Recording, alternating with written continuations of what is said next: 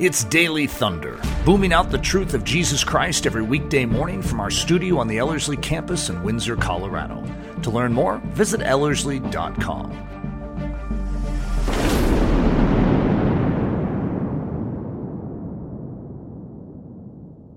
Hey everyone. I'm loving this new idea for Daily Thunder in our season in between our training season, these 6 months. This is fun. I'm really excited about it, and I need to get used to it. This is, a new studio, a new style. And so, I'm hoping I come through as limber and ready and active and athletic in my communications. But, when you're behind a camera, you can sort of feel a little dull and dim. So we'll see. We'll see how I can do here. This first little series that I'm wanting to go through to sort of kick this thing off in this new model is called the Five-Fingered Giant. I even like the title. I think it's really cool. But it has a subtitle, and that subtitle is going to be very, very important. And that is A Study in the Purpose of the Bible. You see, we have this thing called the text of Scripture, and it has 66 books in it. And, the Bible itself doesn't actually call itself the Bible. And so this is a term that we have added on from the Latin, but it's good. It still means the same thing. And so when we say, what is the purpose of this? Well, right now it's being trampled under and people are diminishing it and coming up with excuses not to agree with it. And so we, as the Church of Jesus Christ, need to hearken back to why God gave it. What is its great end? And so I think it could really be enunciated well in and through this illustration of what I'm calling the five-fingered giant. I like that too, because I'm sort of playing on this idea because in 2 Samuel 21:20 through 22, you have this giant, and he's a son of Goliath. So you could just imagine how mean this guy is, right? And so let me just read this. I'll let the scriptures speak for themselves. There was a man at Gath of great stature, who had 6 fingers on each hand and 6 toes on each foot, 24 in number, and he also had been born to the giant. When he defied Israel, Jonathan, the son of Shimei, David's brother, struck him down. These 4 were born to the giant in Gath, because there were 4 brothers to Goliath, and they fell by the hand of David and by the hand of his servants. So what you're going to see is that David and David's mighty men are going to wipe out not just Goliath, but Goliath's 4 brothers as well, which could bring you back to that brook. Remember when he picks up 5 smooth stones? Gives you a whole new appreciation. There were 5 giants in Gath. And guess what? David, I could just see it when he's picking up those rocks and he's looking at Goliath. And he's like, you first, then you, then you, then you, then you. You're all going down. And this is a great picture of the five-fingered giant. You guys know who the five-fingered giant is, don't you? Well, I'm going to call it the Word of God. Now, what that means is that's the text, but that's actually something more than the text, as John, the apostle, is going to reveal in his gospel. The Word became flesh and dwelt among us, the five-fingered giant that is going to crush the head of the serpent. You see, this world trembles before these 6-fingered giants. Oh, these ones great in stature that are mocking and holding in contempt the saints of God, that hold in contempt the Word of God, that hold in contempt the Creator of the heavens and the earth. But this 6-fingered giant is nothing next to the 5-fingered giant. Okay, let me explain that. Jesus is going to become flesh. He had 5 fingers. Did you know that? Jesus is going to come to this earth. He's going to fulfill the Word of God in text, and he's going to make it known in person. He had 5 fingers. Yeah, that's right. Hint, hint. Spoiler alert. 5-fingered giant. All right, Psalm 44:3 is going to bring out an idea that I want to build on. First, I'll read this and then I'll build on the idea. For by their own sword they did not possess the land, and their own arm did not save them. But your right hand and your arm in the light of your presence, for you favored them. So what saved them? Well, it wasn't their sword. It wasn't the strength that they possessed. You see, how did they take this land of promise? It was actually God that took it. They still participated, but God was the one that did it. And specifically, it was his right hand. You see, when we think of the right hand, it doesn't really mean that much to us. It's just a hand. What's the difference between a left hand and a right hand? Well, it's left and right. But to the Jew, a right hand is something very specific. It means the hand of strength and dominion, the hand of authority and power and control. The left hand is a hand of dependence. So, for instance, a bride will lean on the strong right arm of her groom, which means he supplies protection. He supplies salvation to the bride. The bride depends. So the left side of the left hand would be dependence. And so Jesus is going to sit down at the right hand of majesty, the right hand of the Father. Why is that? You see, Jesus in his life here depended upon the Father. He only did that which the Father was doing. He only spoke that which the Father was speaking.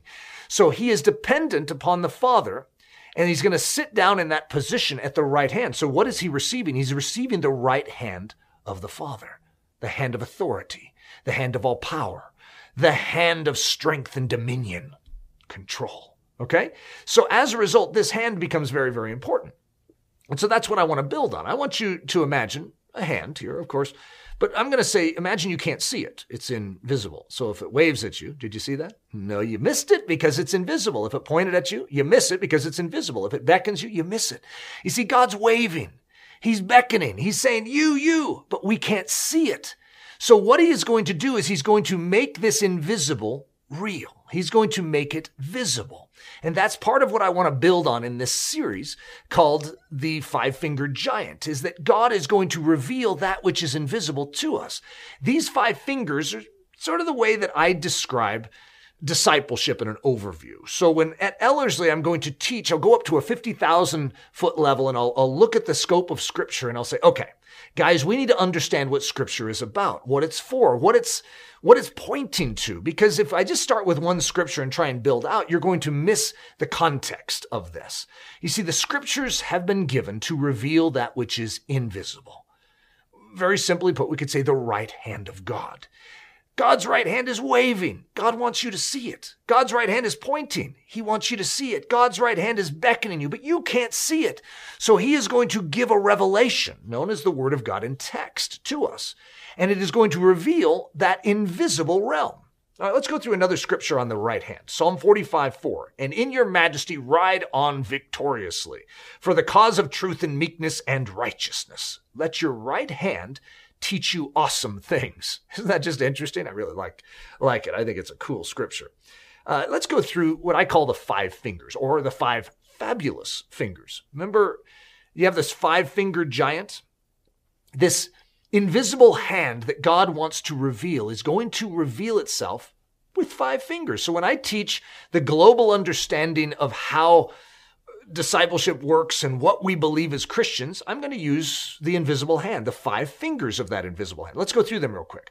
You have the Word of God in text, which we know as the Scriptures. You have the Word of God in person, which is the man Jesus Christ.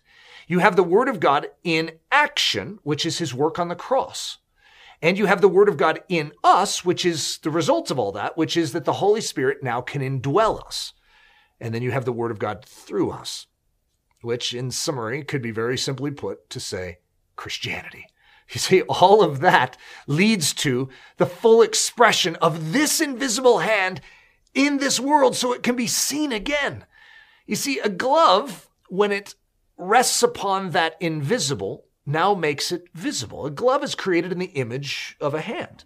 So when that glove humbles itself and says, you know what, I don't have an agenda of my own, but I want to reveal that which is invisible, then as a result, when that hand waves, guess what? You see it.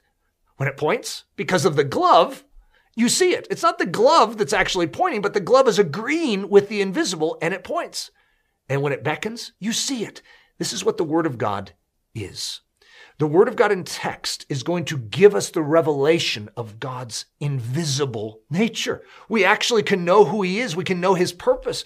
But very specifically, he's going to showcase something to come. He is going to reveal what we could call the Word of God in person. Jesus. The text is going to reveal the person, but not just the person, also what that person intends to do.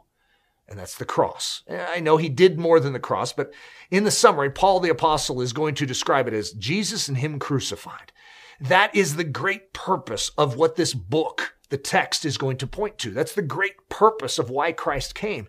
He didn't just come to wave at us and say, hey guys, I hope you're doing well, and then ditch us. He came to do something on our behalf, and that's the cross. And that cross is going to open up a way, an avenue for us to enter into a throne room of grace. And when we humble ourselves and believe in him, we are taken with him to enter boldly into his very presence. He says, ask for the Holy Spirit so that the Holy Spirit, Christ in us, can literally live inside of us and now in and through us reveal that text, that man, and that work. Oh boy, guys, this is good stuff. This is exciting. So let's look at all these huge, momentous revelations of who God is. This invisible God has made himself known. One of the ways he did it is through his creation. His creation showcases his invisible attributes, right? And who hovered over the water? Remember when it was formless and void back in Genesis 1? Who was hovering over that water? The Holy Spirit. How about the text? How did the text get to us? Well, the Holy Spirit hovered over the waters of, you could even say, the writers, and they were moved to write the text of Scripture, which reveals the invisible God. How about the man Jesus? How was Jesus conceived? Or you could say the Holy Spirit was hovering over the waters. He was conceived of by the Holy Spirit. He's the Son of God. Truly, in his biology, he's the Son of God. He's not just the Son of Mary. He's the Son of God. Biologically speaking, the cross, it is choreographed by the Holy Spirit. Everything from the betrayal for 30 pieces of silver, the very day in which it's going to happen, all is being masterminded, superintended by the Holy Spirit. And how about the indwelling? Well, that's not going to work without the Holy Spirit. It's the Holy Spirit hovering over our souls, filling us and recreating us and making us a new creation in Christ Jesus. And then what we will call the mystery revealed, which is going to be one of the sub-sessions of this series if you want to take it deeper. This is the mystery revealed. It's been hidden for ages and generations, but it's Christ in us, so that through us, the manifold wisdom of God would be revealed to the highest realms, the heavenly realms, and to this earth. Whoa, it's amazing. All right, let's do a quick meditation on this invisible hand, and let's just cherish how God works. Psalm 18:35, you have also given me the shield of your salvation, and your right hand upholds me, and your gentleness makes me great. What upholds him? God's right hand. Psalm 26, now I know that the Lord saves his anointed. He will answer him from his holy heaven with the saving strength of his right hand. Psalm 48:10, as is your name, O God, so is your praise to the ends of the earth. Your right hand is full of righteousness. Psalm 60, verse 5, that your beloved may be delivered, save with your right hand and answer us. Psalm 63:8, my soul clings to you, your right hand upholds me. What saves us? Well, in the Old Testament here, we see a whole bunch of evidence that it's the right hand of God that saves us. Now let's go into the New Testament. If I were to say, what saves you? You could say, and rightfully so, Jesus Christ. You'd be right. You see, Jesus is the manifestation of that right hand that saves. You could also say, I'm saved by grace through faith. You'd be right. You see, that invisible hand is the working of God. It's that which makes it all happen. That's grace. We are saved by this. The Word of God in text and in person and in action is going to take that which is invisible and reveal it. So as we begin this whole thing, as we talk about this five-fingered giant that crushes the head of the six-fingered one that we were all impressed with. I mean, that guy is tall. Look at his stature. He is nothing in light of the five-fingered giant. What God has commissioned and how he commissioned his text, that man to come, that cross work, and then the indwelling of his Holy Spirit in us, that Christianity would showcase the invisible nature of God, that we could see that which otherwise could not be seen. This is amazing. This is the five-fingered giant at work who will not lose, and at his feet every knee will bow and every tongue will confess that he is Lord to the glory of God the Father. Guys, if you want to take this deeper, I have 3 more sessions on this in this series that I think would greatly encourage you and edify you. So I highly encourage you to go dig those up. Ellerslie.com/daily, and you'll get all you need to take it deeper. God's blessings. Daily Thunder is a listener-supported production of Ellerslie Discipleship Training. At Ellerslie, we are laboring to rouse the Church of Jesus Christ out of its lethargy and build brave-hearted Christians for such a time as this. Daily Thunder is streamed daily, Monday through Friday, from our studio in Windsor, Colorado. And our weekend church service is delivered live and streamed at 9 a.m. on Sunday mornings. Join us at live.ellerslie.com. Note that our live weekday in-person version of Daily Thunder is scheduled to resume this upcoming June in conjunction with our training season. Learn more at ellerslie.com. Thanks for listening.